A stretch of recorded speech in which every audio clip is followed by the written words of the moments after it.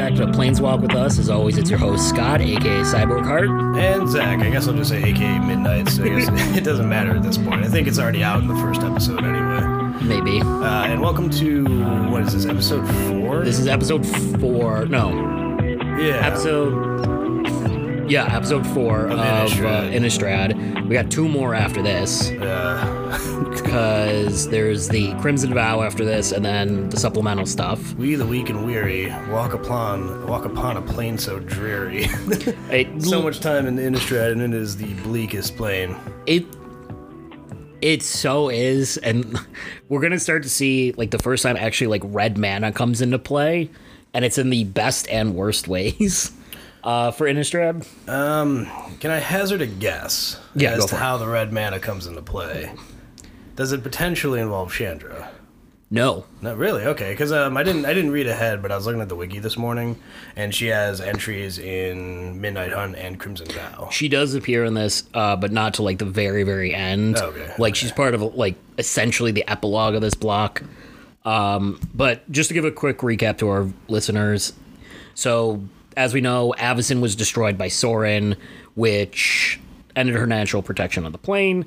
This caused the final stage of Nahiri's plan to come to fruition, and that was to bring the Eldrazi Titan Emrakul to the plane, who in turn was sealed in the moon by Tamiyo via Emrakul's own machinations. Wait, just double checking. Who brought Emrakul to the plane? Nahiri. Okay, I just wanted to double check. Because she was so pissed off at what happened with Zendikar, she brought the strongest Eldrazi Titan as a weapon. You and I are actually going to talk about that today, because we're also recording the first episode of Innistrad's Zendikar's timeline, so we're going to be talking about that as well. I'm actually excited because like Zendikar is like one of those things that it's on the fringes of every piece of research I do, no matter the plane. So I can't wait to get into it. I sealed inside the moon with a combination of the Gatewatch, Liliana Vess, and Emrakul working through Tamiyo. Again, Tamiyo, poor lady, gets possessed every time. Yep, 2 out of 2 so far. It kind of ends with Liliana joining the Gatewatch, and Tamiyo actually refuses to join. She's more concerned with just like, hey, I just want to go home. I'm kind of done with you people. My mouse son needs me. Yeah, pretty much. Yeah. Now, the only angel left on the plane, the only archangel, is Sigarda, and she becomes the new protector. She takes over Avacyn's role, answers people's prayers, and kind of distributes the angels to like, all right, go here to save these people, go here, and such. Are the angels still under the influence of whatever corruption had destroyed Avacyn's mind, or was that Avacyn became corrupted and that filtered to all the angels? Both. So Avacyn kind of like took command of the corrupted angels, but she was also the first one corrupted. So it's impossible to say what was doing it. Okay. It does look like that it was a combination because they immediately fall in the line behind Avacyn. But on top of that, Nahiri was messing with the plane's mana to begin with. Yeah, in order to get... She was redirecting every ley line on the plane to summon Emrakul. Okay. So this temporary corrupting of the plane, the angels and all that, after Emrakul is sealed, that becomes known as the Travalis. And it's just sort of like the trials and tribulations that everyone faced during this time. Okay. Now, I think about like 2 years have passed at this point. So, things have moved on. People are settling down. And we start off actually with... Is Emrakul still on the plane? She's still sealed in the moon. Oh, that's right. Yeah, that's right. She got sealed in the moon. Okay, wow. So the Hell Vault is that powerful that it can seal an Eldrazi Titan. The Hell Vault was just a shard of the moon that Sorin created. She's sealed. Oh, but okay. But Emrakul used Tamiyo to seal herself in the moon because Innistrad wasn't ready to be destroyed yet. That's right. Okay. She pulled a bait and switch on herself. Yeah, this is a recap for both the audience and me, despite the fact that I edit the episodes and have listened to them at least twice. And we did it, 2 weeks ago? 2 weeks is an eternity. It's a lifetime in this. To start off, we actually start off with a vampire family we haven't really touched on, the Falconrats. These are the ones known for like the mastery of flight, but they're also known to like walk with humans just to like sow fear. Did we not talk about these? Because we talked about vampires with a mastery of flight. I just touched off on them. We didn't really get into them. Now we're really talking about them. Is it? I think it's Falcon Wreath, because I've seen cards like Falcon Wreath. Or Falcon Wreath. It's Falkenrath. Oh, okay. Falcon Wrath. Falcon Wrath. Okay. We start off with Klaus Falkenrath. That is a weird mouthful. And we get to him, and he's just like having fun with people. So what he had done is he dressed himself as a monk and went into a town and was selling wards to people, and then just killed someone in front of him. I just pictured him like, these will keep you safe from vampires. Legitimately. Like, that's what he did. His whole thing is he wants to sow fear because it makes the blood taste better. Okay, so he's using the wards to, like, get this to protect yourself from all that's out there. Right. Oh, and yes, then don't forget about the vampires and werewolves. And remember when those angels were killing us like a year ago? Yeah. Okay, so it's like a reminder, essentially, like putting the idea in people's heads that they need to be scared. it's that once he works himself into the town, like the center of it, he kills someone and just takes off, like in front of everyone. Oh, good. So they know that, like, okay, there's a vampire that can infiltrate. We're kind of screwed. Yeah. And he runs into the woods. A bunch of hunters go after him, like these 5 burly men. And Klaus is like, he's a showman. So he's like leading him on. He's dancing with them. He's fucking with them. Well, it's funny you say showman, because when you said 5 burly men, my brain went to the 12 Days of Christmas, and 5 burly men, 4 larger men, and 3 smaller men. And 2 smaller men, and 1 burly man. And 1 giant big orgy. Anyway. So Klaus is running through the woods. He kind of jumps up on this like felled log and spreads his arms out. He's like, yes, look at me. And he starts to take flight. Well, the men start laughing, and they all turn into werewolves and attack him. Oh. And he's trying to get away. He's, like, in the air. And now he's actually worried. He's afraid. Oh, yeah. Like, legitimately afraid. And as he's fleeing up into the air, they just jump, drag him down, and eat him. Like, just tear him limb from limb. And we actually switch over to Arlen Cord now. Yeah. I was just thinking, are these people... I'll let you get to it. I was going to... So she's meeting with the wife of the man that Klaus killed. Okay. And we learn a couple things here. This is where we learn that the days on the plane are getting shorter.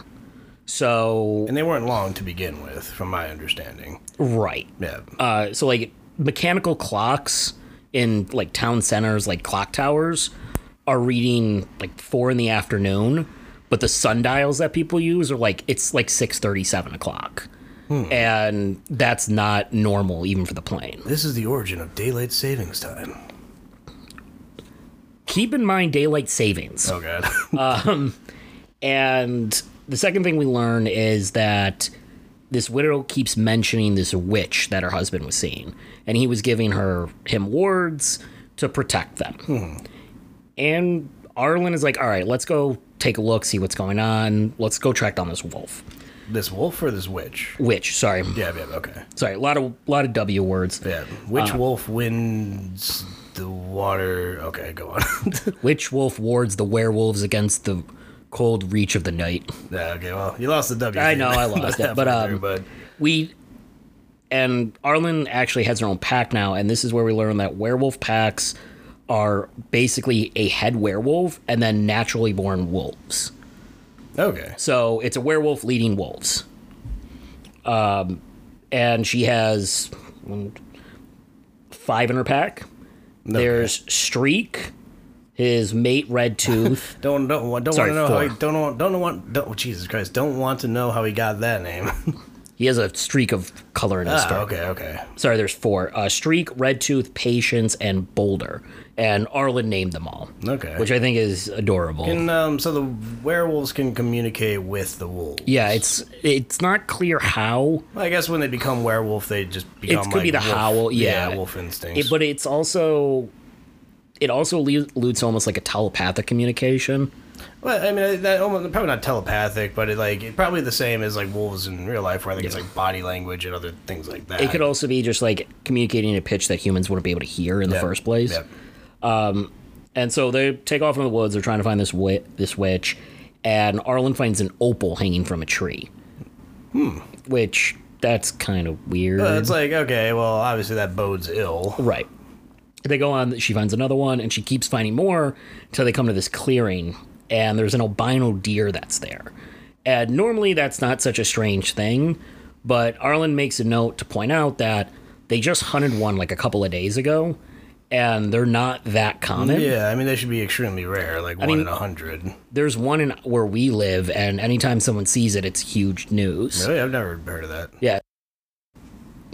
Well, yeah. I mean, if you say, I mean, people could already probably figure it out based on that information where we live, but I actually cut it out because I mentioned it at one point, but... Now, this deer is actually, like, freaking them out for a couple reasons. Like I said, first, they already came across one a couple days ago. Yeah. Two, it's not reacting like a deer. It's actually, like, holding its ground and watching them. Oh, wait a minute. My spine's a tingling. I think I know what's going on here. And finally, it doesn't smell like a deer. It smells like magic. Okay. So Arlen changes back to human, and there's always a question of, okay, what do you do with your clothes when you transform? Turns out that Patience, one of the wolves, carries a little bag with Arlen's clothes. like the rescue dog with the barrel around its neck. Pretty much. Which, again, adorable. Yeah.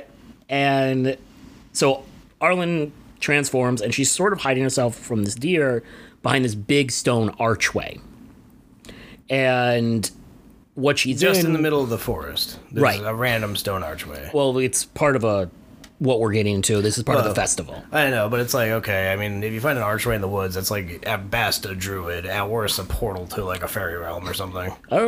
Kind of. Oh, great. Well, more druid than fairy realm. Okay. And we're in the ruins of the Celestis. It's an ancient structure deep in the Ulvenwald, which is the forest that surrounds Kessane. Yep. And when she comes back around the stone arch, so like she goes behind one side, comes around the other, and the clearing's completely different. There are tents and a camp there.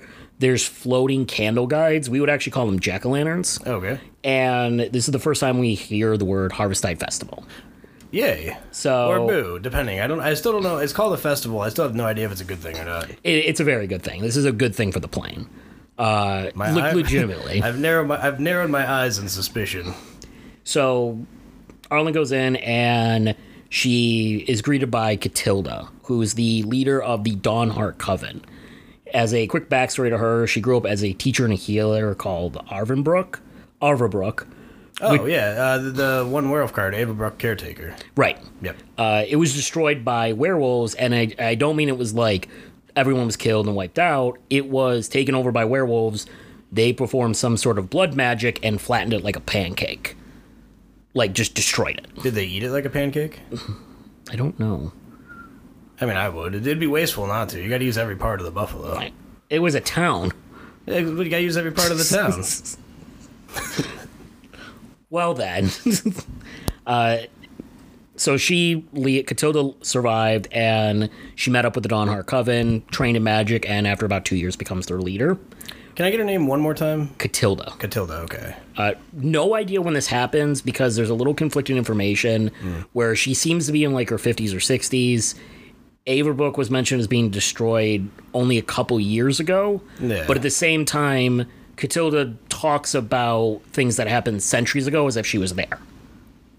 So I don't know if that's a retconning error. I don't know if it's knowledge passed down through the ages. Well, I will say, like, one thing I'm noticing, particularly with Zendikar, is it's not very consistent with the lore, because, like, it comes from so many different sources, and I think it's more consistent now that they've switched to this online story format. That's what seems to be happening. The main author of the canon stories, like the main storyline, is Kay Arsenal Rivera. Currently. Yes. Okay. So she's the one who's done... if you ever go online and take a look, there's stuff like episode 1, episode 2. Those are the main stories. Yeah. And then all the side stories will just have their name. She seems to be the one doing all of the canon stories for it. And honestly, love her work. She's done a great job with this. Yeah, but every now and then you get a plot hole or two. Yeah, and you know what? That's fair. Yeah. So Arlen starts talking with this witch. She knows the name Catilda. She doesn't know anything else about her, though. Yeah, I think Catilda actually has a card, too. Yeah, she has several cards. Okay. And Catilda does that whole, like, monk thing where she's like, "Oh yes, the dew on the forest floor means the sun will come in the morning," rather than just tell what she's trying to tell her. Oh, Like that weird like double talk, weird innuendo so that actually thing. makes sense. Then if she's a monk, then She's a witch. Well, but if she's doing like the monk thing, Yeah. So she probably is alluding to be like 50 or 60, and that she's pretending to be. But then she's actually hundreds of years old, and that's why she remembers centuries ago. It could be, like I said, there's a lot of conflicting information with her. Yeah. So she does the whole double talk. Arlen gets fed up, and she's like, "Listen, just tell me what the hell you want." And That's that red green for you. Yeah. This is where we get the meaning behind the Harvestide Festival. And it was thrown hundreds of years ago, kind of fell out of practice because the Avicen religion took over, kind of, made it sort of like a pagan belief. We're not going to pay attention to it. Take away like the beliefs of the land and shift it into a deity. Exactly. Never seen that before. No, never. And what the Harvestide Festival is it brings a swelling of hope and happiness to people, which can be channeled into magic. Yeah. And that will be used to power the Celestius, that huge machine, which is a huge machine that can control the movement of the sun and the moon in the Innistrad plane. So they're going to use that to fix the day-night cycle. Okay. However, what they need to do it is something called the Moon Silver Key, which actually does have a card. It is the Moon Silver Key. I actually have it in my bedroom. No. What do you do with that card in your bedroom? I was going to add it to my my Eldrazi deck. It's not fun. No, I'm pretty sure. I mean, the Eldrazi deck is not fun. And Catilda tells her, like, listen, we need this key, but it's missing. Before we get any more information, Arlen hears the Howl of a Werewolf Tolivar calling her, and she goes off to find it. Arlen goes off to find Tolivar. While that's happening, we actually get a side story here, which is really cool. I was going to include it in the supplemental episode, but it introduces two really major characters. Okay. Not only for Innistrad, but for Magic as a whole. The first one is Ren. Now, she is a Dryad planeswalker from an unknown plane, and Dryads are tree spirits that are typically half tree, half spirit. So think of them sort of like wood nymphs in Greek mythology. Or Spriggans in Skyrim. Exactly. Yep. And normally they stay merged with their tree for life. Ren is very different. When she was young, a forest fire started to tear through the forest where her and her sisters lived.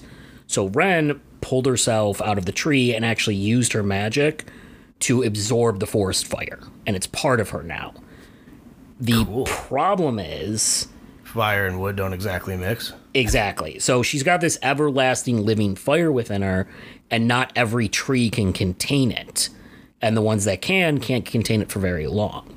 So what Ren does is she hops from willing tree to willing tree, and this fills in her other half, but also allows the trees to move as her body. Oh, that explains the name of the card, Ren and 7. Yes. All right, so 7 is her 7th tree. And we actually get 6 and 7 here. Okay, all right, that's cool. I was wondering, because I always misread it as Ren and Sven. Because that name keeps coming up. Because it rhymes. And then one day I looked at the card, really looked at it, and like, oh, Ren and 7, that's less catchy than Ren and Sven. Yeah. She's not very creative. But her current tree is 6, and she actually arrives back on Innistrad at 6's request. They kind of have sort of like a mental link. Is she a planeswalker? Yes. Oh, okay. She is an extremely powerful planeswalker. And she can take her trees with her. Yes, because they're part of her. Okay. She's actually the key to the March of the Machines invasion. Oh. And we'll get to that later. Yeah, that's coming up. Probably in like 6 months. I was about to say, 6, because we are going. The goal is to go from Zendikar all the way up to the invasion. Yeah. And all will be on the fall of the Fire Axions. I'll be filling in the little the ones along the way. Yeah. Oh my god. So they get back to Innistrad, and she's there at 6's request. That's his home plane, and he wants to be replanted where he started. Oh, because he can't handle it anymore, so she needs to he's retiring, and so she finds a nice little clearing, he plants his roots, instantly becomes a tree, and she can't hear him anymore. And she's sort of ejected from him, and she's left alone in the middle of the forest on Innistrad, powerless. She needs a tree to complete herself to planeswalk. And to use her powers, I assume. She can use some of her powers, Okay. but she cannot planeswalk. The strain is too much. And because she's a dryad, she basically starts dying the second she's out of a tree. Yep. Now, while Ren is off looking for a tree, we're introduced to a second major character, Teferi. Do you know who he is? Yeah, no, he's... sorry, I was like... I think it's Teferi, but... Right? It's T-E-F-E-R-I. T-E-F-A. He's black guy. Bald. Yeah. Yeah, I always thought it was Teferi, but I could be wrong. Yeah, I mean, he was huge for the pre-mending era, like, dude. Yeah. And he is, like, the dude now. Oh, okay. He's a very unique planeswalker. He is one of the ones that is, like... He just doesn't age. He's pre-mending era. Because he's a Time Lord, too. That's his whole thing, isn't he? He's like Teferi, the Time Reveler. He uses time magic, but it really doesn't affect him. It's just the whole planeswalker thing where he's just living forever. Immortal. Yep. He's one of Urza's students, and if you know anything about Magic the Gathering, Urza was kind of the one who kicked off the whole shebang with expanding the lore by blowing up half a plane. And he's the reason why people were so afraid of Phyrexia to begin with. I actually don't know anything about that at this point in time. Yeah, we'll get to him. I think he's on Dominaria. I think that's where he's from. Well, I've been avoiding Dominaria and Ravnica. Yeah, mainly just because I've already got my hands full as it is. So yeah, as you said, Teferi, he can manipulate time, but it's not like, I can pause things indefinitely. Like, it puts a strain on him. And he's so important, we're definitely going to have our own episode just about him. Yeah. He's just there to visit Innistrad. He has no ulterior motives. He's just heard about the plane and was like, I'm going to take a summer holiday there. Yeah, right. He got a postcard like, come see delightful Innistrad. There's vampires, werewolves, and about 6 hours of daylight. Right. It's cold and foggy every day. Sounds like a great vacation. Yeah. Awesome. He's actually like a really down-to-earth, go-with-the-flow kind of guy, though. Like, he's always got a smile on his face. He's always there to help. He's always in a good mood. All right. That changed my perception because I've always hated him because his planeswalkers are always like, now your opponent doesn't get to play. Right, yeah. Well, that's who he is. Yeah. And we see that later, like him pulling some shenanigans. Great. He's staying in a town with a couple people. Like, he realizes, like, the people on Innistrad, they keep an arm's distance, but they're also very... hospitable to people. Like, they're not going to turn you away. They're not going to, like, throw rocks at you. Like, come in from the cold. We'll get you, someplace warm. So he's staying there, and he hears about a white witch in the woods from the Cathars. And he's like, you know what? I'm going to go investigate it. Nothing better to do. Let's go check this out. And as they're trudging through the woods, he kind of holds back, lets them march ahead, and slips off on his own. And he finds Ren, who is the white witch. Okay. So the townsfolk are going on a literal witch hunt. Yeah, they think she's a witch. They just know she's a white entity in the woods. Oh, okay. Yeah. Are they going to kill it, or are they just going to find it? Yes. Okay. They don't know what she is, so they're off to kill it. That's on Innistrad. That's usually the safest bet. Probably. If you don't know what it is, it's probably hostile. Finds her, and Ren is like on her knees, and she's talking to the sapling, this little tree, and Teferi's like, "Okay, what are you doing?" And realizes the Cathars will like attack her, so he kind of partners up with her, and they go off wandering around to keep her safe. Excuse me. As they're talking, Ren tells him, like, listen, she found a tree that can hold her power, which was that sapling, but it's too young. So Teferi ages it up. Yes and no. Okay. As they're walking, they're attacked by something. It doesn't really clear. It could be a werewolf, vampire. It's not really sure. Teferi, as sort of like a instinct, obliterates it with a time spell. Yeah. The problem is it sticks them in a time loop. Like, they're just legitimately walking in circles. The forest keeps looping around and time keeps reversing for them. And this is where Ren actually comes in and tells him how to use his magic properly. So isn't Teferi like 10,000 years old at this point? Yes, and he still doesn't know how to use time magic well. Man, what a dork. It's the big spells he has trouble with, and we get to that when we talk about what he's done in the past. That's a whole thing. Yeah. But Ren tells him, like, you got to stop thinking of it like a clock mechanism. Think of it like tangled roots, and you need to untangle them. And that's the key to him undoing the spell so they can get out of the loop. Okay. Now, throughout this, Ren is getting, like, weaker and weaker to the point she can barely walk because she needs a tree. And what it ended up happening is when Teferi undid the spell, the sapling absorbed some of the magic and grew into a full tree. Oh, okay. So it's strong enough now for Ren to possess it, which she named Seven. I know this isn't how it goes, but I picture he's like got like a tiny little like baseball-sized dryad in his hand. The tree's grown up. It's like, I'm ready to accept her. He just like baseball punts her, and then she just like hits the tree with like a, and then just gets absorbed in. She kind of like melds into it, like ripples on water. Yeah. Which I think is a great effect for such a hard surface like wood. Yeah. Ren like kind of boosts Teferi's self-confidence up. She's like, I know you've done some shit because Teferi's done some shit. And she's like, I think I like you. So, just keep doing what you're doing. It's also, I mean, does he really need a confidence boost? He did save the universe at this point by mending the time rifts in Dominaria. He also destroyed half the continent Of Dominaria. Like, legitimately. Can't make an omelet without breaking the entire egg. No, I'm glad you finished that because I was going to make a joke and then it was going to go in a horrible direction. This is, I'm just going to go back into this. This is actually Ren's first chronological appearance. And like I said, so this is Ren's first chronological appearance. And Innistrad's weird because a lot of the planeswalkers that pop up, this is their first appearance, but they're not from the plane. Yeah. Like, Ren isn't from Innistrad. Tamio wasn't from Innistrad. And this is the first time we meet both of them. Yeah. What year was Innistrad released? Oh, jeez. I think this... Well, it was like 15 or 16, right? Maybe. Yeah, unfortunately, like, Innistrad was all over the place up until they did the story stuff. So I want to say, like, 2015, I think. Oh, wow, it's that old. Okay. Yeah, I mean, because Midnight Hunt and Crimson Vow, which are the two most recent... Came out in 22 or 2020? 22.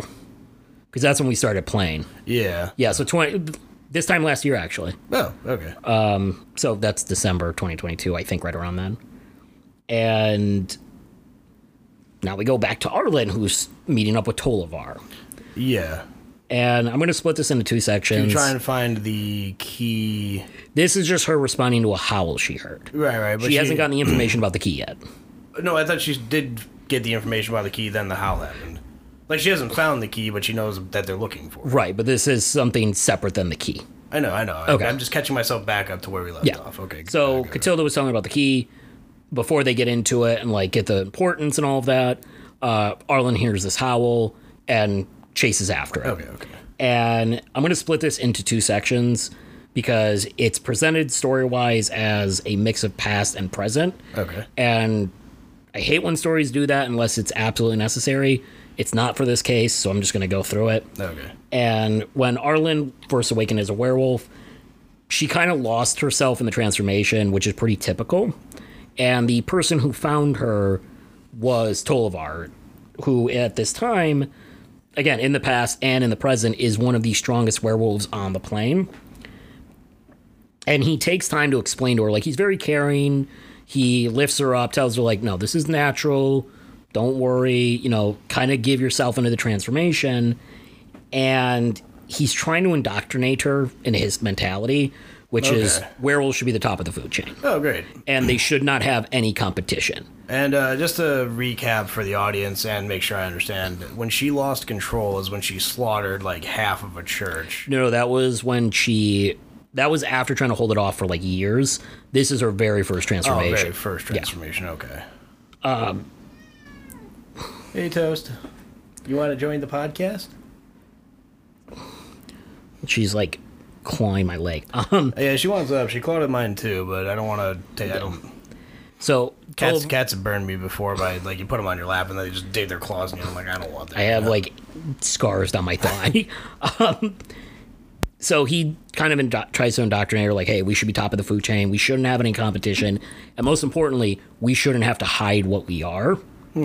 But in his mind, the only way to do that is just kill everyone. Yeah, I mean, the only point I agree with is that they shouldn't have to hide it, because like, Exactly. werewolves aren't inherently evil. Like, You yes, just they can't can control it. Yeah, and I think if you're like a decent person, you can find ways. You could loop in yourself, put yourself under the Whomping Willow. I think the best way to think about it is it's sort of like schizophrenia.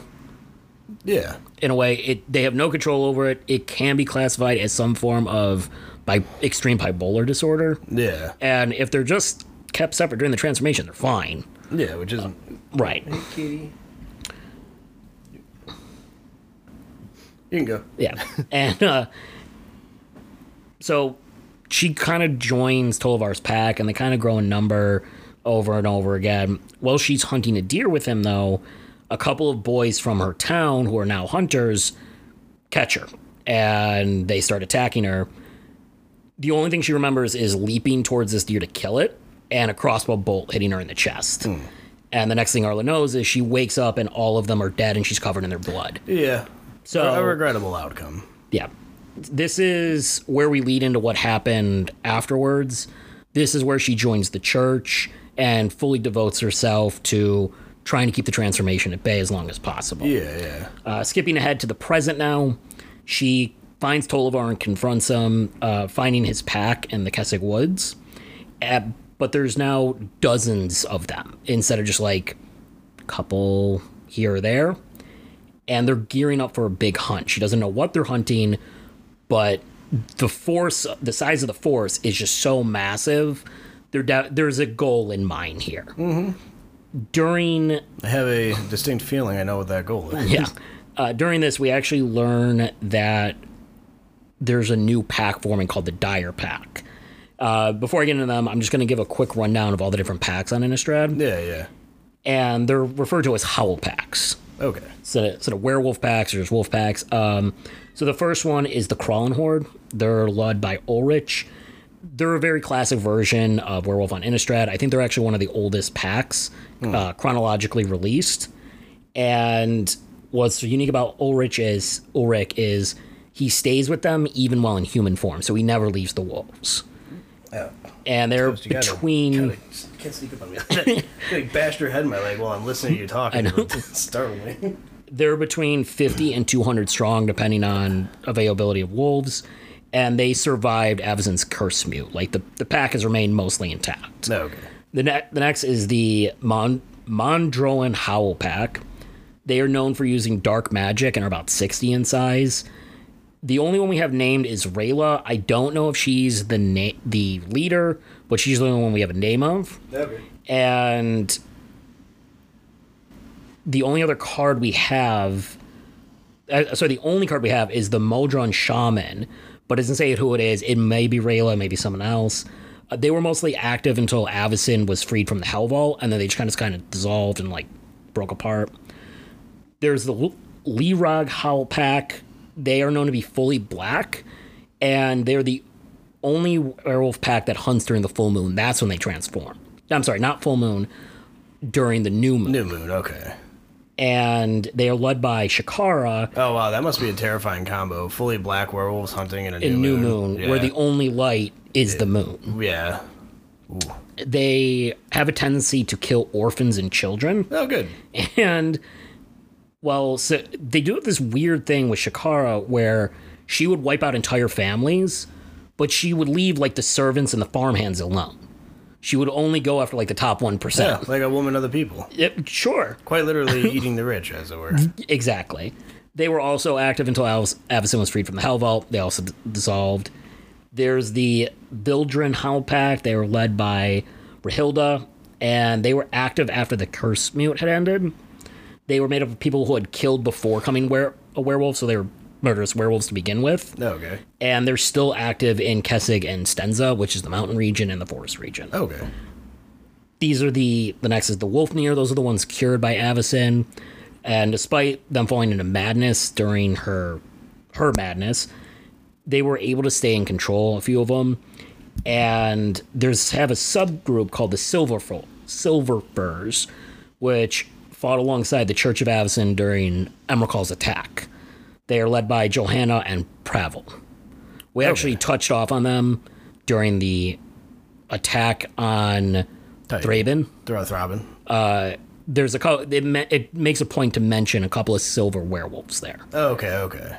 The next is the drone pack. These are the werewolves that were corrupted by Emrakul. They seem to still be operating in some sense.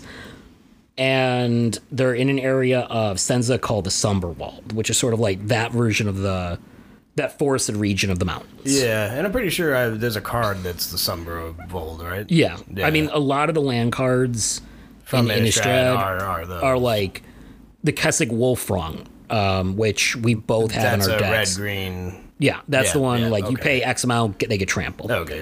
The last pack is the Dire Pack, and they're a new breed of werewolf that came out after Emrakul was sealed away.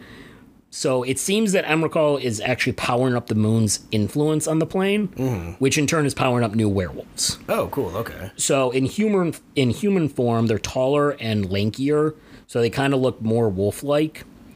And they're more comfortable in their wolf form, and are far larger than other werewolves. Now, I was about to say, I'd probably also be more comfortable in my wolf form if that was my more powerful form. Exactly. You know what I mean? If I'm just like a kind of a lanky dude in just reality, but then at night I shift into this like bestial werewolf, I think I would probably stay in that form as much as possible. Yeah. They're also known to run faster and be stronger than the average werewolf. Due to just being... Emrakul's influence on the moon. And it seems that silver doesn't affect them. Oh. Yeah. There's unconfirmed reports. Literally, like, the wiki is just like, yeah, there's unconfirmed reports whether or not they do affect them. Okay. But, I mean, if you're twice the size of the average werewolf, I'm pretty sure you can just shrug off an arrow like it's nothing. Yeah, it might just be that silver does affect them, but their skin's so thick that it's harder to pierce. Yeah. So people would think, like, oh, the silver doesn't affect them like it only does. Well, no, you got to get deeper. Yeah, you have to go through the epidermis. Yeah. So... Switching back now we're talking with Tolvar and Arlen, and Tolvar tells them that they're done hunting the vampires and sticking in the shadows. They're just going to wipe out all of Kessig and turn the entire area into their own. Wait, they've already hunted all the vampires? They don't want to hunt the vampires anymore. Oh, okay. They're tired of it. Okay, yeah, they don't care about the vampires. Now they're going to take over the entire province. Okay. And Arlen's like, you can't do that. There's people living here. And he's like, yeah, I know. They're going to be food. Yeah, they're food. Yeah, you say people, I say snack. Well, Arlen, taking offense to that, transforms and goes to kill him, but is stopped by her own pack. Really? Tolvar has already taken control of them. Oh, dick. Yeah. Again, this is where we don't really see how they communicate. Yeah. Because he doesn't howl, he doesn't whistle, he doesn't talk to him. They just fall in the line behind him. Yeah, well, I guess it'd be like an alpha male thing, but it's like... Fun fact, that's actually false. What? The whole alpha male of the wolf pack? Yeah, we don't have to get into that. No, I know. Just... I just meant, like, I don't know. Because what I was thinking while we're sitting here is, like, I mean, Arlen's got to be stronger than Tolvar, right? No? No. Well, that's a bummer. She's got the Planeswalker magic, but she really doesn't have any spells of her own. Well, yeah, but the Planeswalker should at least enhance the wolf power, right? Because the Spark tends to enhance whatever... they're good at already. True, but you could also view the werewolf part as a curse that the Planeswalk Spark might not enhance. It could be that all of her magic is going to just giving her the ability to shift. That could be it, too. So, Tolvar takes over the pack. They kind of block Arlen from attacking him. So she kind of leads, and Arlen kind of realizes... Leaves, yeah. Okay. Leaves where Tolvar is and kind of realizes she's lost at this point. I mean, there's no point in continuing the fight. Yeah, not without Snatch, Pinky, Gungus, and Bungus. Streak, Red Tooth, Boulder, and Patience. Yeah, that's close. Arlen is kind of like depressed. She goes back to Catilda and she's like, okay, what do you need? I'll help you get this Moon Silver Key. And the next morning, after Arlen's kind of like rest a little bit, she realizes she needs help to do this, so she actually goes to Ravnica to try and find the Gatewatch. Do you know if she has been there before? I don't know if she's been there before. No, she has. It does mention it. Okay. Although I think at this point she's met at least some members of the Gatewatch, right? Didn't she meet Jace with Nahiri? No. She met Liliana? I'm just trying to remember. Arlen at this point has only really interacted on her own. She's kind of been like a free agent. Because Arlen met with Nahiri, and Nahiri was like, you're me, give it 10,000 years and you'll be me. That's what you said, like 3 episodes ago. I think that was Soren. No, Nahiri said it, because Arlen was mad at Nahiri for being mad at Soren or something like that. Yeah, well, I'm sorry for grinding this to a halt. That might be true. I just don't remember. Okay. I've been reading this one script over and over again, so mine's a little... focused. Yeah. She goes to Ravnica, and she's going to go to Jace because she is familiar enough with the Gatewatch. She knows Jace, at least. The funny thing is, there's, like, politics on everything in Ravnica, and it mentions, like, just to get into his house, she has to fill out 3 forms and swear 2 oaths just to get into his apartment, and he's not even there. Well, at this point, he's probably the living guildback, right? Yes, he is. Yeah. So at this point, he's kind of a big deal. Yeah. And Ravnica, because it's like to establish the politics, the D&D campaign Ravnica is called, I think, Ravnica City of Deceit. I think so. So it's like, yeah, I mean, the whole thing, it's all politics is Ravnica. It is, oh my god, it's so much. It's 10 factions vying for power at any given time.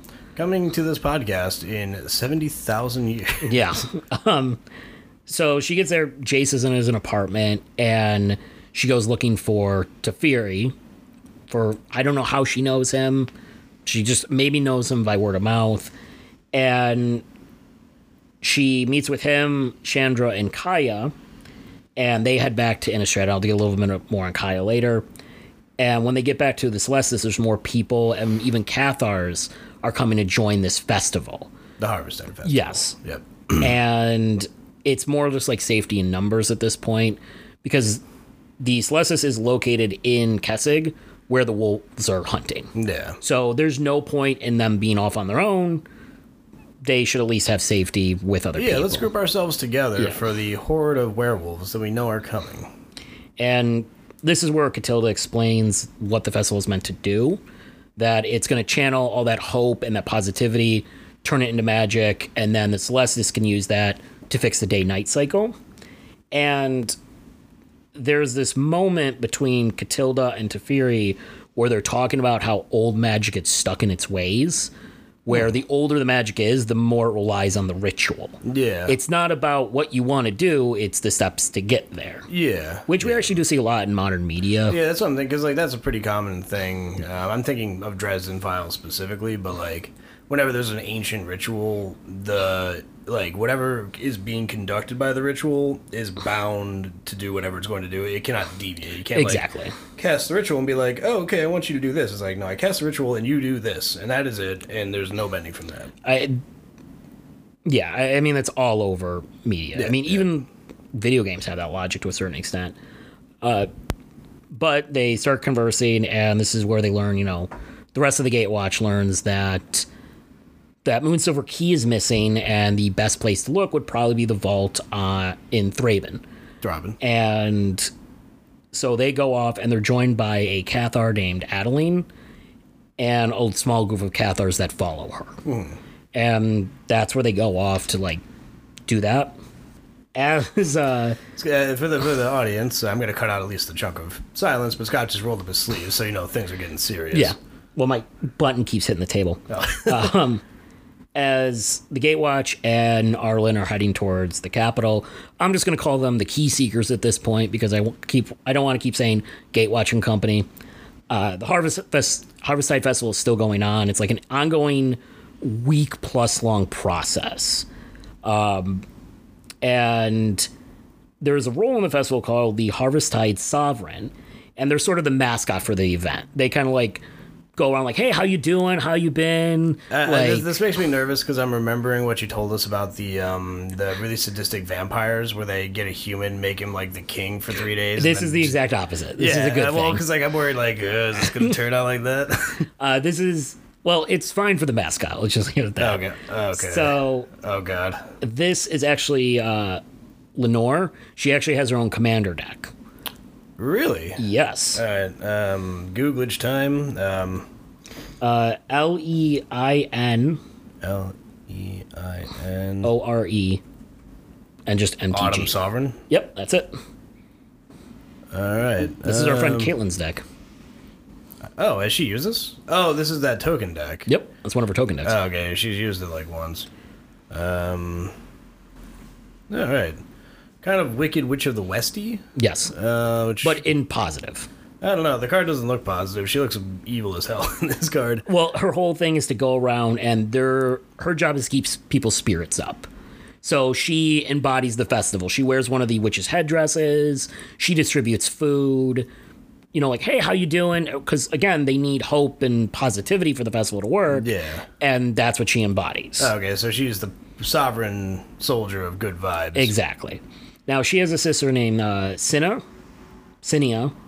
And they're also, like, passing out charms for people, greeting people as they come into the festival for the first time. And one night, they come across an abandoned campsite.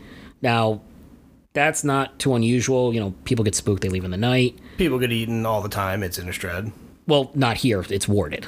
The witches have warded. No one can come or go without... here in the festival. Right. So, like, no werewolves can get in, no vampires can get in. It's Wink. Completely warded. Wink. No wink. That's legitimately how it is right now. No, I know, but I'm just winking. But what's really strange is all of their belongings have been left behind at this abandoned campsite. In a pile of leaves, Cinia finds a headdress, and all of the witches and Lenore wear these really ornate headdresses with like antlers and moon symbols and sun symbols, but the one she finds makes her look like a snake. And she's like, all right, cool. And she trades what she's wearing for that one. Smart. Right. As she's wearing that, someone comes over. She's more confident. Let me put this thing that's on. That's definitely not cursed. Exactly. Like, come on, man. She puts on the headdress. She becomes more confident, and she starts to sway people to like, see, I'm better than my sister, that kind of thing. She starts to sway people like a snake charmer. Even worse. Oh, God. One instance is the Dawnheart Coven are passing out charms made of werewolf teeth, and one of the people is like, how do I know those aren't people teeth? And Cinia, hold on, I gotta read her name. I cannot pronounce it. Cinia kind of like diffuses the situation, and she's able to talk everyone down, keep participating in the festival, but she also starts to display magic. And Cinia, just to double check, she's the one with the snake mask. Okay, yeah. Okay. But she's like doing weird, like really cursed magic to people. Like she'll go up to people and like touch their forehead and they'll vomit up a snake. Yeah, that's not cool. I mean, I don't know. I think that's kind of fun. Right. Like, imagine if that was your party trick. Like, hey, you want to see me make this? Dude? I don't want to barf up a snake. Well, I mean, you'd find someone to consent. It's a party. So someone's gonna be like, yeah, I'll do it. Make me barf up a snake. And then you just touch his forehead. Whoa, there's a snake in my boot. I'm gonna continue. One night, Lenore actually finds Cinia is out of the tent where they're staying, and she follows him, and she's dragging this man into the woods by his throat. Like, it's taking no effort, and she's just, like, walking with him. Yeah. And she follows him to this clutch of glowing green eggs, and she throws him into one of the eggs. Yeah, so as Lenore is standing there watching Frozen, Catilda comes up and is like, listen, something is possessing your sister. I don't know how to stop it. The only option we have is to kill your sister. Yeah, definitely not remove the cursed snake mask. They don't think they can. Oh, wow. That's the problem. I mean, do they try? We'll get there. Okay. So when Lenore hears that, she throws off Catilda's aim, and something is being awakened called the Coiled One, which is one of the old gods of Innistrad. This is the only time it pops up. I can find no other information on this thing, but it's a snake god that lives under Innistrad. And as they're arguing, this woman who is kind of in the shadows directing Cinia, called Sereth, comes up, and she starts fighting Catilda. Like, they're throwing magic back and forth. They're just beating the crap out of each other. And Lenore drags Cinia away as the ground starts to split open. And it's sort of buckling like a snake's moving under the entire plane. Yeah, like tremors. Right. As she's dragging him away, this massive snake comes out of the ground, and it's so large, even looking straight up, they can't see the top of it. And so it's like the world serpent. Bigger. Because only its like the tip of its nose is out and they can't see it. Oh, okay. They are running away. Finally, Lenore is able to rip the mask off of her sister. It kind of scars her face a little bit, but she's okay. Yeah. During the struggle, that other witch that was fighting Catilda, Sarah, she falls into the ground and is kind of swallowed up by the moving earth. Once the mask is removed, though, it undoes the ritual that was summoning the snake, and it plunges back into the ground. Oh. So it needs the sacrifice of whoever's wearing the mask, and if no one's wearing the mask, again, old magic. It has to follow the steps. And then the snake was never heard from again. Exactly. Yeah, because I Googled it while we were talking here, and all it's got is like a Wikipedia entry on a page where it's like list of secondary characters on Innistrad. Yeah. He came, he did nothing, and then he left. Exactly. Catilda, Lenore. Where did this mask come from? It was made by that other witch, Sarah. Oh, okay. Yeah, right. She needed a sacrifice to summon the god. So she wanted to summon this god. Yeah, she thought they could use that to rebalance the day-night cycle using its magic, but it's a devourer. It's not going to do that. What does a giant snake do to balance the sun? I think it just eats the planet. Yeah. The only evidence they have when they get back to the festival that something happened is that people are missing. No one remembers seeing the snake. Okay. Like, it just vanishes altogether. Like the cowl of the gray fox. Yeah. Just as a quick side note here, during the story we learned that Lenore and Sinia's mother was actually a werewolf. And after her first transformation, she was so distraught, she just ran off into the woods. Forever? Forever. They never see her again. Oh, good. And that's pretty much their tale. I wanted to keep this side story mostly because it gives a little insight into Catilda. Yeah. Because she's willing to kill an innocent child, or at least innocent woman, to stop something much worse. Yeah. Which does come into play later, but in a much better light. I hate this part. Because you ever play an old style RPG? Tons, yeah. Yeah, you know, where it's like, oh, we need you to find the magic sword or the key or the scroll or whatever, but every time you get there, it's been moved somewhere else and you need to track it down. Your princess is another castle. Yeah, welcome to the search for the Moon Silver Key. Okay. So, the Key Seekers have arrived in Thraben, which, as we know, has been completely destroyed. Yep. And Liliana unleashed the undead hordes there and then just left them. So it's just full of zombies. Cool. And they don't want to risk just like charging in and try and find this thing. In a town of zombies, the man with a brain is king. Yes. So they send in Kaya, who is one of the newer members of the Gatewatch. I'm gonna give what is the full name for her full name? It's Kaya. Kaya. MTG. She doesn't have a last name? She does, I don't remember it. Kaya Kassir. Yeah. I'm going to give a little backstory. AKA the Ghost Assassin. Oh, this is Josh's deck. Yeah. No. I'm going to give a little backstory into her. We're going to talk more about her in Ravnica. She's pretty big there. Oh, okay. And her full name, it's right here, Kaya Kassir. Yeah. And she's the head of the Orzlo Syndicate in name only. She's sort of like a figurehead. Orzhov. What the hell did I write? Orzlo. Yeah, she's an assassin, and she has the ability to turn her body into a partial ghost. Oh, that would be fun. So she's like a Danny Phantom almost. Exactly. She can, like, go through the door, bonk you on the head, and then come back. Exactly. Nice. And this actually gives her a very unique ability for her planeswalking.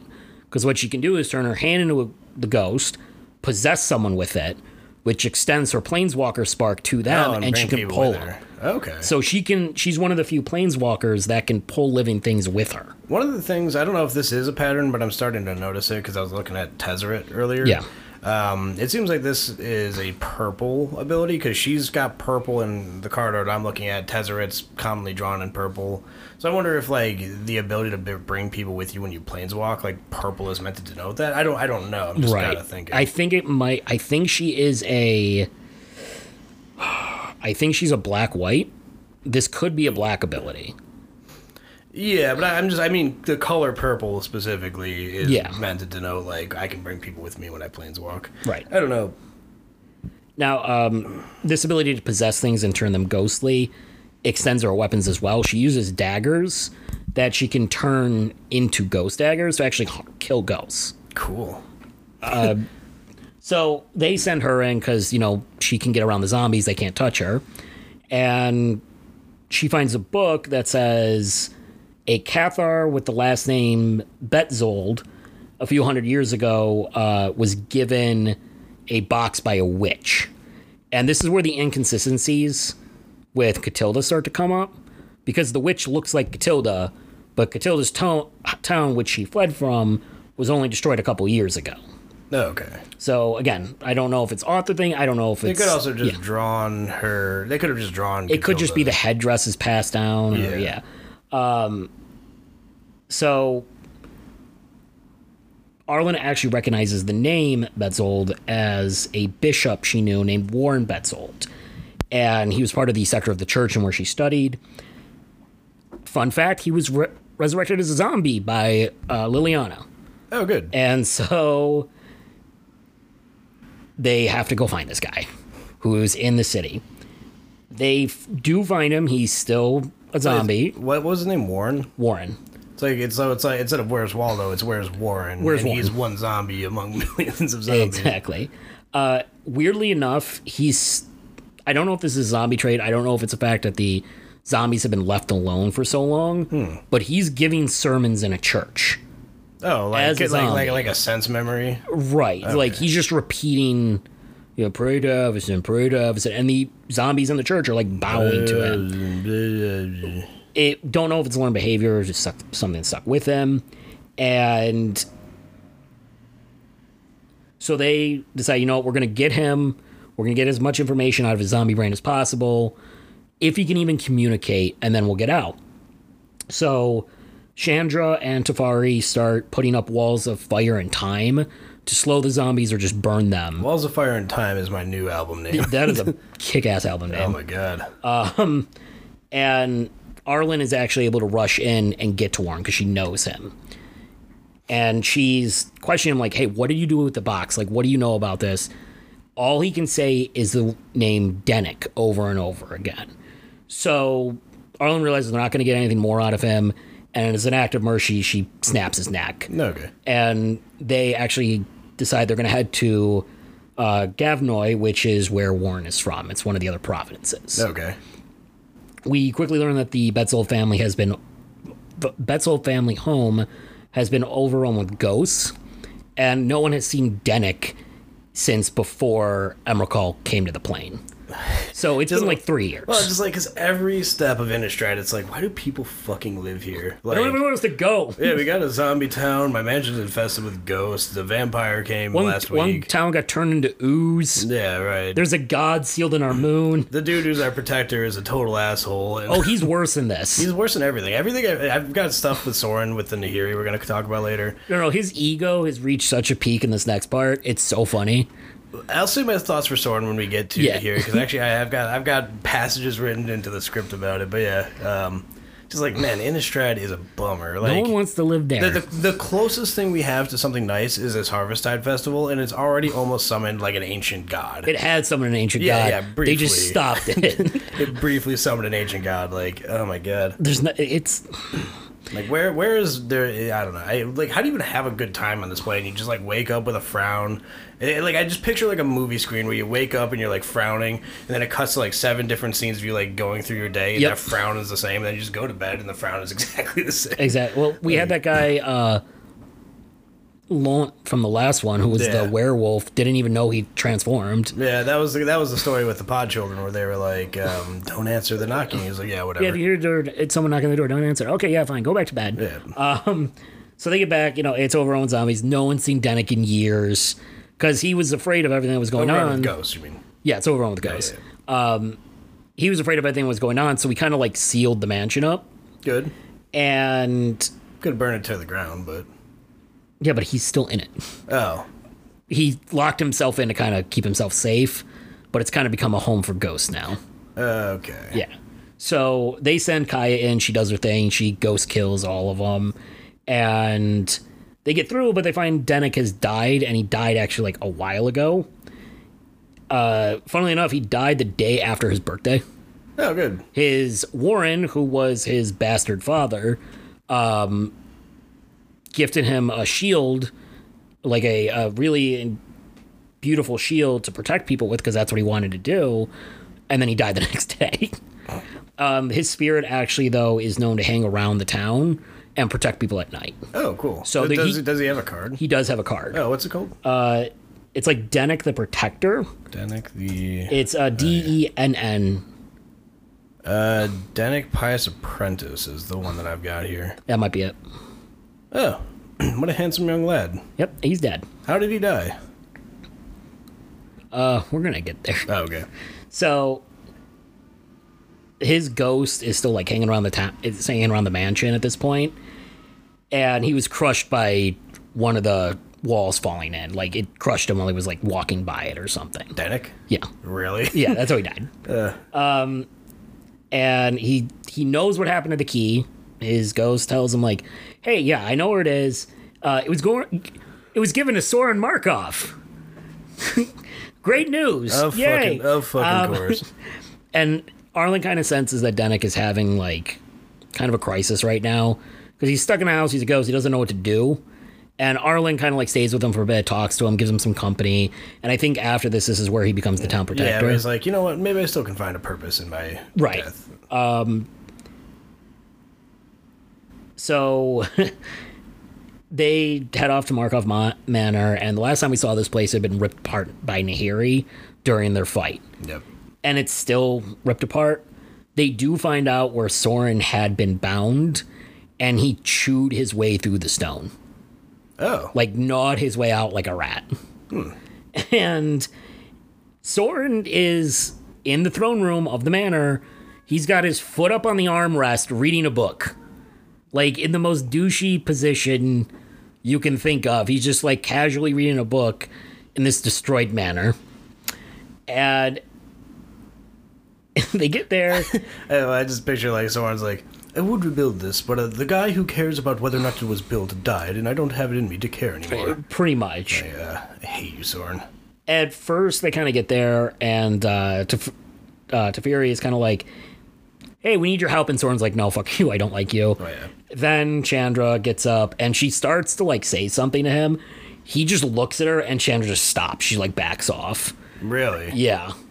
Well, because I know this is an unfortunate thing that happens to Chandra a lot, because she is very young compared to most of these planeswalkers. She's only, what, like a... I mean, she's only, like, at best 20. Yeah. Depending on where in the story you are, because, like, she learns firebending when she's 11.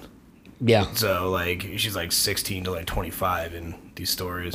Yeah, I do feel bad for Chandra in this. She does have a silver lining in the story, though. Well, she's got a lot of silver linings. Yeah. But, continue. And Chandra's just, like, silenced with a look. She's like, all right, I'm going to stop talking. So Arlen gets up, and she's trying to make the case, like, hey, you still care about this plane, or you wouldn't have gone through the trouble of creating Avacyn to protect us. And just mentioning Avacyn's name pisses Soren off. Yeah. Because he lost a daughter, essentially. I don't know. I almost feel like it's more like that was a failed experiment. Like, he's probably just mad that it didn't work. I don't think he actually cared at all about Avacyn, or even Nahiri for that matter. Nahiri, I wouldn't say as much, but Avacyn, there is kind of like, within the story, it kind of alludes that just saying his name does elect an emotional response, not anger. Like, he is upset she is gone. Maybe. But then again, most of her life he was slumped over in a cellar somewhere. Yeah. So, and Soren kind of like chastises Arlen. He's like, no one has done more for this plane than I have, which is true in the positive and negatives. And they kind of start fighting about it. And as Soren is about to literally just kill them all, Sigarda, the remaining Archangel, busts through the wall and holds Soren off long enough for them to go find the key. No, good. So they find it in Soren's bedroom. And right in the dildo drawer. It's on display. There's a beheaded statue of Avacyn with a sword in one hand and her arm outstretched, and he put the key in the hand. No. Because it's a giant silver bowl, like the size of half a basketball. It's pretty big. Okay. So he put it there as like, this is where I'm just going to keep it because I'm an ostentatious motherfucker. And they're like, great, got it. And as they're like trying to leave, they can hear Soren and Sigarda beating the crap out of each other. Like, it makes a point several times to say that they're just like throwing each other into walls and just stabbing each other. And so they got the key and they just hightail it out of there. I mean, that's what I would do. Yeah. Anytime I'm in a room with Soren, I'm doing everything I can not to be in a room with Soren. Precisely. Unless you're on his good side. No, I don't care even then. Well, at least you know he won't try and eat. No, he might try and eat you. Yeah, right. You don't know anything. He betrays everybody and he doesn't give a shit. The worst part is it's an unintentional betrayal sometimes. Yeah, no. He's still a dick. So now we switch over to Olivia Voldaren.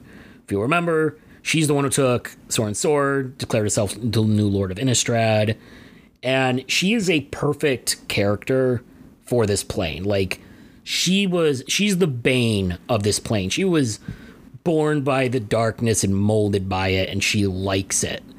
And she's the perfect villain. She's no redeeming qualities whatsoever. And at this moment, she's just like lying in a bed, perfectly still, because she doesn't want to disrupt her face mask. Her face mask is the face she peeled off of her maid to wear as a mask. It's funny because you said face mask, and I'm like, yeah, it's not cucumbers, that's for sure. Right. So one of her servants knocks on the door, and he's a spy for her named Führer. And he comes in to tell her that he spotted the key seekers going back to the forest, and they keep talking about a key. And he's relaying this information to her. He doesn't know what it means. He's just like, yeah. So he also tells her that he found effigies of Olivia and werewolves that they're burning as part of the festival. And she tells him that, we can't react too hastily. We should let other people do the work for us. And then that's when we switch over to the Harvestide Festival. So back at the Celestis, which if you can, look up the card. Celestus.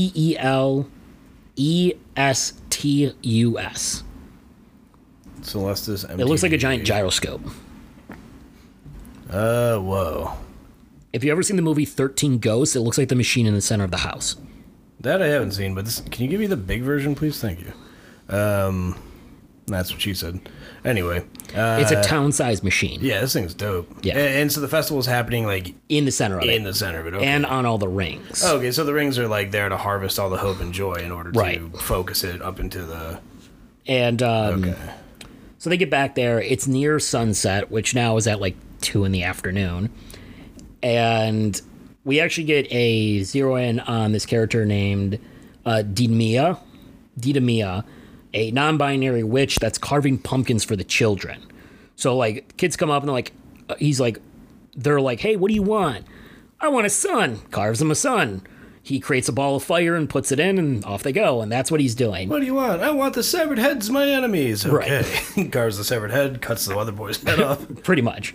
So, not that gruesome, but again, these are children. Then again, it is Innistrad. I was about to say it's Innistrad. No one's off limits. So he hears that they're back, and he looks over, sees this huge pillar of fire, which is Chandra making an entrance for them. Chandra doing her thing. Yeah, and as they're walking up to the center of the Celestis to get this ritual started, there is this magical ping from throughout the entire festival. Mm-hmm.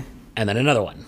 And then another one. This is where my winks from earlier come into play. And what had happened is shaman werewolves are ripping down the wards protecting the people. Mm-hmm. Mm-hmm. And as this is happening, Arlen turns and watches hundreds of wolves descend on the festival goers. They're just ripping them apart. They're mostly dressed in like leather armor. They're running through holes in the wards. So the wards are still holding somewhat, but there's holes in them. They can get through. It's the invasion of both Wakanda and the Gungans from Phantom Star Wars. Menace. Yeah. So they get through, and then Jar Jar Binks Wolf shows up. Misa, kill you. Misa, cut your head off. I wonder, can you do like a... I was trying to like do a growl while doing a Jar Jar Binks voice. I don't know if that's something it's terrifying. I don't think I'm capable of doing that.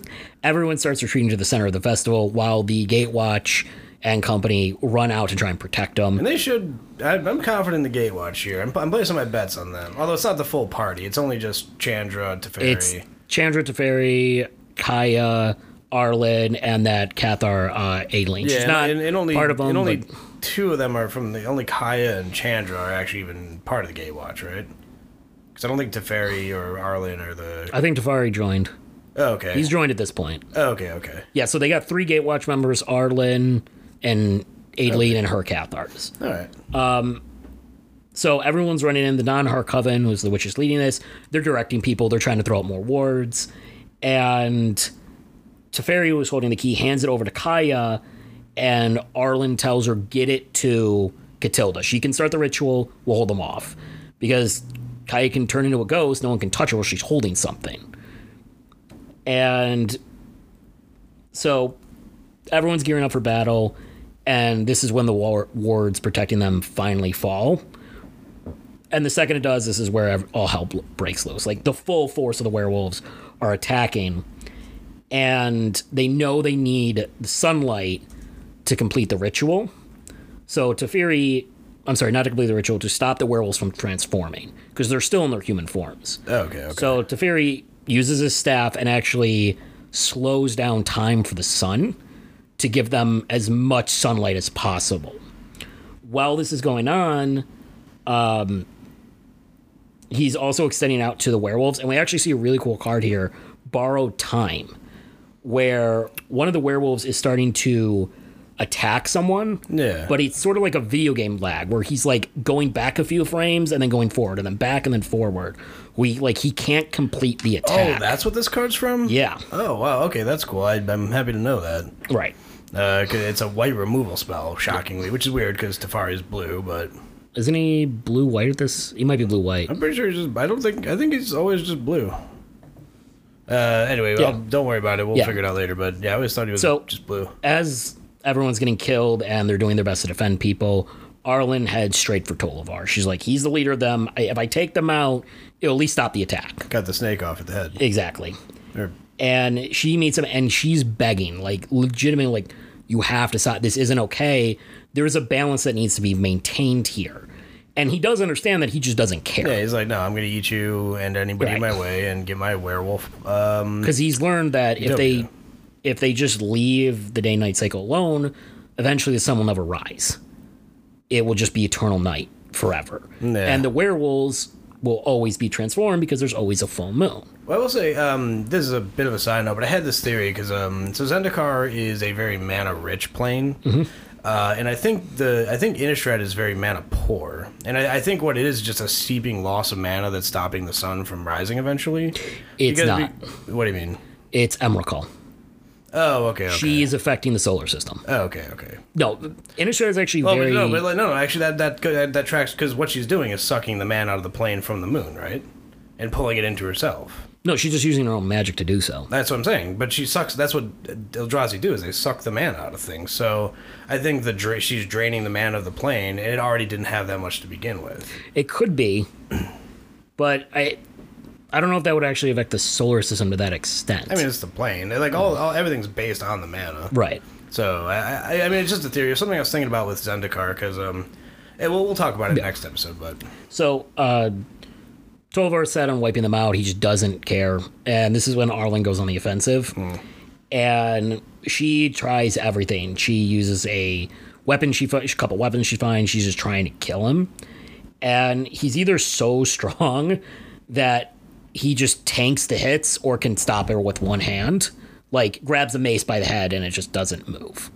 Like, he's just that he's a brick shithouse. And this is when Teferi's magic falls and night comes and all the werewolves transform. Oh, good. So, including Arlen. She's already transformed because she is control. So an Arlen werewolf is fighting human Tolivar and losing? Yes. Oh, God damn it. That's how strong this guy is. That's annoying. So it gets to the point now where Arlen's being beat back by him because he's transformed. He's got all the strength now. Yeah. And he keeps telling her, you know what, just give into your wolf side. If you do that, everything will be forgiven. Everything's fine. I mean, he's essentially playing the role of the Arrow King here. Join the hunt and you won't be its victim. Exactly. And she looks at Arlen's like, kind of on the ground, and she sees her old pack is there, and they're staring her down. Yeah. As kind of like, come on, join us. We were friends once. We can still be friends. Yeah, good old Snatch, Pinky, Bunkus, and Gunkus. Right. And Arlen refuses, and Tolvar sicks him on her, and they end up like breaking a rib and like beating her up. And it's just these 4 wolves who she won't fight against. Yeah. And at this point, Arlen right now has gone back to human form. She doesn't want to give in to the wolf. She's not. And with Tolvar and beating them each other, Tolvar is just tanking the hits. He's slower, but he's that much stronger. So every like 3 hits that Arlen gives him, he's able to deal out 1, but it's 10 times the damage. So she's still fighting him while while her pack is attacking her. Okay, right. And she's ignoring them. Right. And he keeps on running, come back to the pack, come back. And at one point, he grabs her by like the throat and throws her against a tree, and a huge piece of wood goes through her shoulder. Like, just pierces through her from the splintered wood. She pulls it out and stabs him in the leg. And this is when Tolvar actually gets mad. Because she's not been able to actually damage him to this point. Wait, wood. Okay. It's not Ren. No. That's not what I was thinking. I'll say my theory, because I don't think it's right, and I don't want to voice it and sound stupid, so go ahead. So, and then if I'm right, I'll say that I was right. So I'll take credit post facto. During this point, Arlen is thinking back to her time in the church and the spectacle of it. And Tolvar's whole message is, giving in to your animal instincts, that's Innistrad. Just let go, stop being a human, enjoy it. And Arlen kind of has this revelation where she realizes that is Innistrad, the animal instincts. But at the same time, it's the people that live here. It's the ones that no matter what, they don't give up hope. They keep fighting. So he picks her up to kill her, and Arlen takes her claw and pushes into his chest. And now they're at a stalemate because he can kill her, but Arlen can kill him in the process. Oh, yeah. So they're kind of locked there as all this fighting's happening around them. And Arlen finally says, listen, you leave now or I will kill you. I don't care what happens to me. And Tolvar retreats. He actually pulls everyone back. Really? Because he doesn't want to die. His whole thing is he wants to be in control. No. And he can't do that if he's dead. Yeah. And this is when Arlen, the Pack's Hope, started. Like, that's what the card is. This is when she becomes a Danganronpa character. Yeah. Hope and this despair. is actually, like, a lot of stuff. The Storm the Festival is the attack. Yep. I was trying to find... There's that one card. It just doubles your attack during your attack phase. Yeah. A natural growth. Yeah, a natural growth. Although I was wondering, because I thought that was a festival, but that's actually probably just the black wolves that That's just the dire wolves during the night. Yeah. So that card rules. Anyway, go on. Despite everything that's going on, Arlen is making her way up to the center of the Celestis, and the whole structure is glowing bright orange, meaning the ritual is actually... It's close to being done. And... They describe it as the kind of orange of tongs pulled right out of a blacksmith fire. Okay. So she's like passing out from blood loss. She's got broken ribs. She actually gets put on Aileen's horse, and eventually Chandra and Aileen have to carry her to the center of the altar. And this is when it's revealed that Catilda needs a werewolf, a willing werewolf. For this ritual. Kind of nice of her to not mention that at any point. Like, hey, just so you know, now that we've gone through all of this, someone's got to die. It doesn't require death. Oh, okay. So they get there, and Catilda starts ritual. She needs the ingredients, which are the blood of a werewolf, Arlen, the bite of a werewolf, which is Arlen biting at an herb that's put in, and some sort of root that they add, and Catilda's own soul. So Catilda sacrificing herself. She's going to sacrifice herself. Okay. And just as her soul is like coming out of her eyes and mouth in a very classic like light beam. Yeah. Pouring into it. This is when Olivia Voldaren comes up. And I forgot that you said let's let others do the work. Right. There's actually a card for this. Where is it? I just saw it. I just have it pulled up. Olivia's Midnight Ambush. As Catilda's soul is entering the key, she comes up, grabs Catilda's body, and she goes, all right, I'll trade you the key for the witch. So, but they don't know if they can even complete the ritual. And Arlen starts looking around, and all the other witches are like, yeah, we need Catilda to do it. Why does Olivia even care if this ritual goes off? They're vampires. Oh, are they weak in the sun on this one? Okay, Yeah. it was never touched upon yet? I think the only one who's immune is Soren. Oh, okay. Because Planeswalker. Yeah. So they need Catilda to complete the ritual because it's her soul in the key. And so Arlen goes, yeah, sure. And so Olivia's trades it. Well, but I mean, Olivia's choice here is no ritual or no ritual. Because don't they need both to finish it? She wants the key for some reason. You're right, but don't they need both the key and Catilda's soul to finish this? Right, but Olivia wants the key. Okay. So she's ransoming Catilda's body for the key. So Arlen goes, yeah, and trades the key for Catilda, and Olivia flies off, and the Eternal Night has begun. Oh, great. Yeah, there is one more story, and there's actually a hopeful story, which I really wanted to include just because it's something good. Yeah, I was about to say, because, like, I'm kind of bummed right now. Yeah, nothing good has happened here yet. There's this girl named Agili, A-L-G-L-I, Agli. A-L-G-L-I? Agli. Agli? Agli. She's an old woman. She's a widow. She used to run a tannery with her husband. They were attacked by ghouls, and in an effort to get rid of them, they burned down the tannery, which killed her husband and her youngest child. Wouldn't that be extremely explosive? I don't know too much about tanning hides, but isn't there, like, chemicals involved? Modern day, but I don't think back then. Oh, yeah, I think you just hung the skin on a sheet and put it in the sun.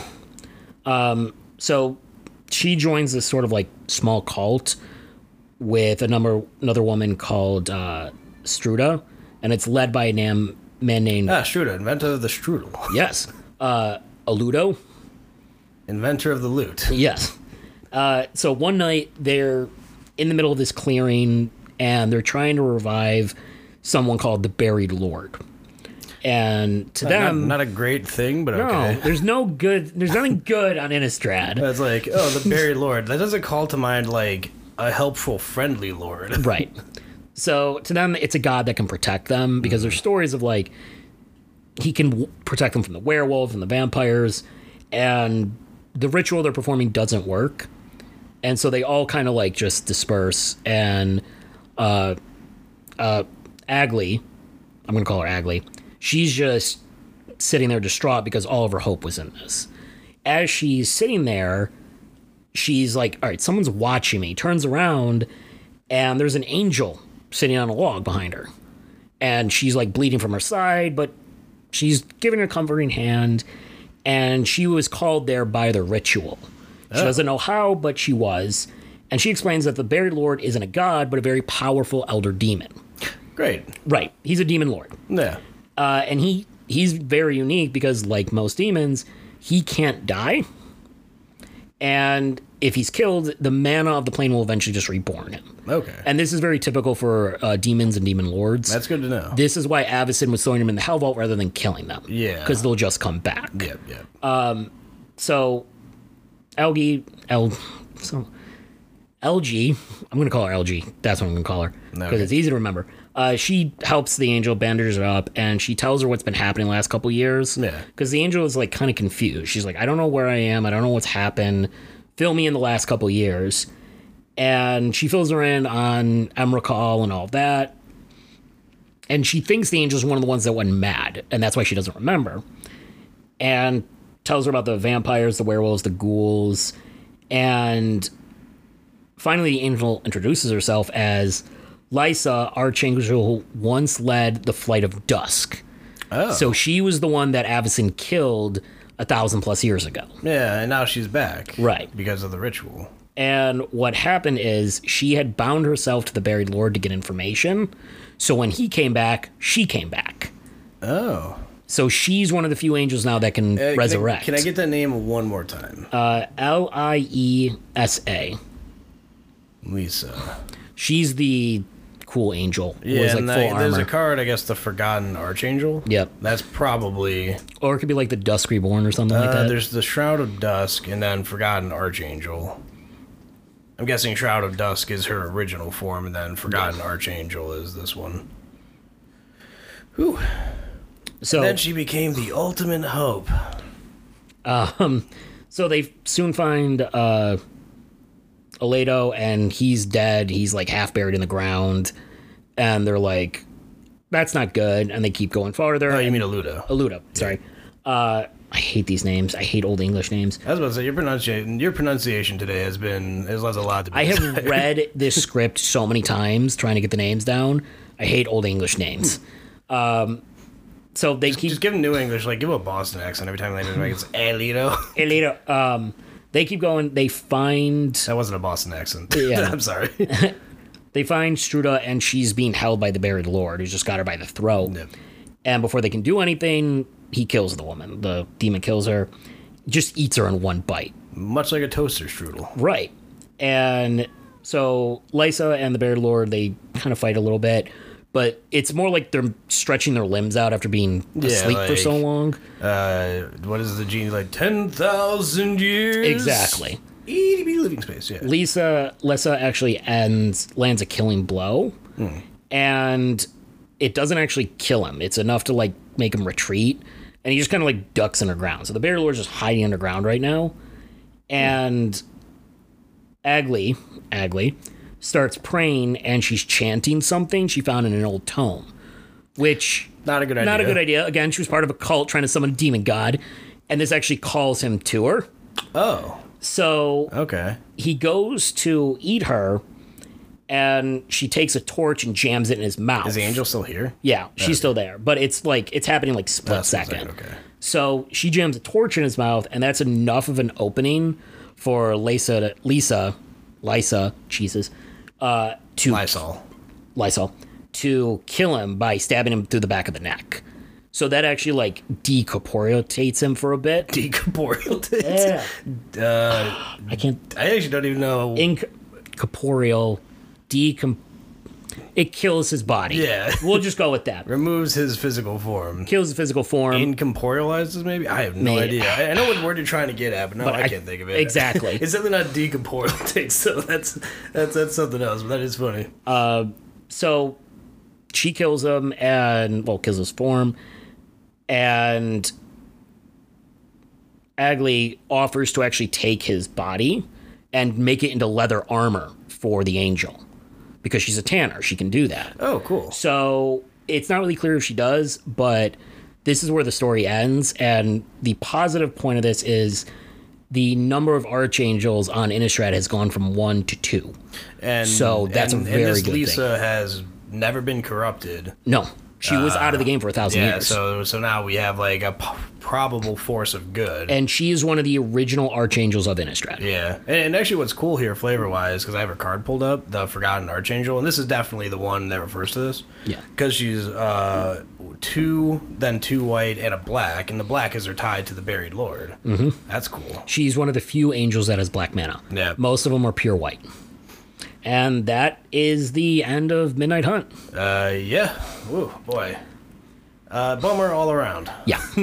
It's not a good plane. I mean, like, so it's funny because we've done so many episodes at this point, and like, can you think of anything where the good guys actually won? Not without the bad guys fucking up.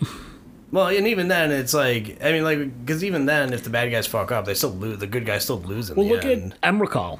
The only reson they quote unquote won that fight was she's like, it's not my time yet. I'm gonna go take a nap. Yeah, I wasn't supposed to be here yet. I mean, I'll give Liliana credit though. I mean, if she didn't need to like rest her muscles, she might have killed that thing. Emrakul? Yeah. I don't know. She can't be that strong because Emrakul, I think, is the largest and strongest of the Eldrazi Titans. The right? actual body of Emrakul, mind you, it's like a jellyfish. Yeah. Is 150 feet tall. Yeah. So that's 150 feet, and then there's the tentacles underneath. And it does. This is the one that warps reality around it, right? This is the one that warps minds. Oh, okay. So it warps living things, and then on top of that, it can manipulate gravity around it. Yeah, I was about to say, because in my Magic the Gathering art book for Zendikar, people get like sucked up into her field if you're underneath her. Yeah, it's not a good thing. It appears she can also create storms too, which happens on Innistrad. I mean, that could also just be her like sneezing. True. like her, she probably that big. She just exudes enough like air pressure to like change the. Well, the gravity effect is actually a passive effect. She's not even doing it. That's how big she is. She has her own gravity field. She around her gravity just warps. That's just the nature of her being. Neato. Like that's the equivalent to her heartbeat. Like it's just something that happens. So. Oh god, I hate Innistrad and I love it so much. I mean, it's fun. It's gothic horror. It's just like God, I'm so bummed right now. And nothing we're gonna talk about, like you and I today, is gonna be any better. You wanna know what the worst part about it is? Crimson Vow, which is the final set, doesn't end good either. Yeah, no. Well, because like even like so far we've covered Kamigawa. That ended poorly. Like the only thing that was accomplished was Light Paws became the regent to the Emperor. Yes. Oh, I wanted to mention something on Kamigawa. The reality chip does have a card. Yeah, no. Okay. I had mentioned it in the episode. We talked about it like quite specifically. I don't remember. Well, try to listen to our podcast once in a while, and maybe you will. I'm here for it. But actually, on Kamigawa, I actually have our first like important correction. In the opening paragraph, I said that the set designer Brandy Dahmermuth called it Shinto gone wrong. It's actually Brady Dahmermuth. I added the N into it and made it a woman's name. Okay, then. Yeah, that came up when I was looking at Zendikar, and I was like, wait, Brady? Oh, I'm an idiot. Okay, then. But yeah, I don't know. Any other thoughts on Innistrad? It's so much sadness. Yeah. And I can't remember in my head what our episode schedule is, so I think after this episode is maybe another episode of Innistrad, or it'll be episode 3 of Zendikar. Probably Zendikar. Well, no, because we just did Innistrad 3, just went up. Yeah. Today. And then we got... And Innistrad 2... No, okay, alright. So up next is, well... Let's not confuse the audience, because I'm also getting confused. But I we do have a release schedule, we just don't have it in front of us. Yeah. So, but I believe the next one is actually going to be Innistrad, if I'm not mistaken. No, this is Innistrad 4. The next one is going to be Zendikar 3. Okay. We record these ahead of time, just because it takes like a lot of work to put these together. Like for Zendikar, I wrote Kamigawa. That was our first script.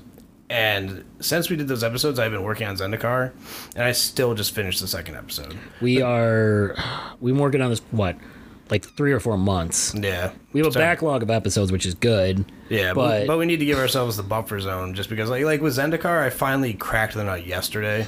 But, like, getting the lore has been difficult, and you'll see why when I talk about it in the Zendikar episode. Well, actually, the audience will have already heard that. Anyway, let's not worry about it. Well, I appreciate you guys listening, and we'll see you on the next plane. Peace out, everyone.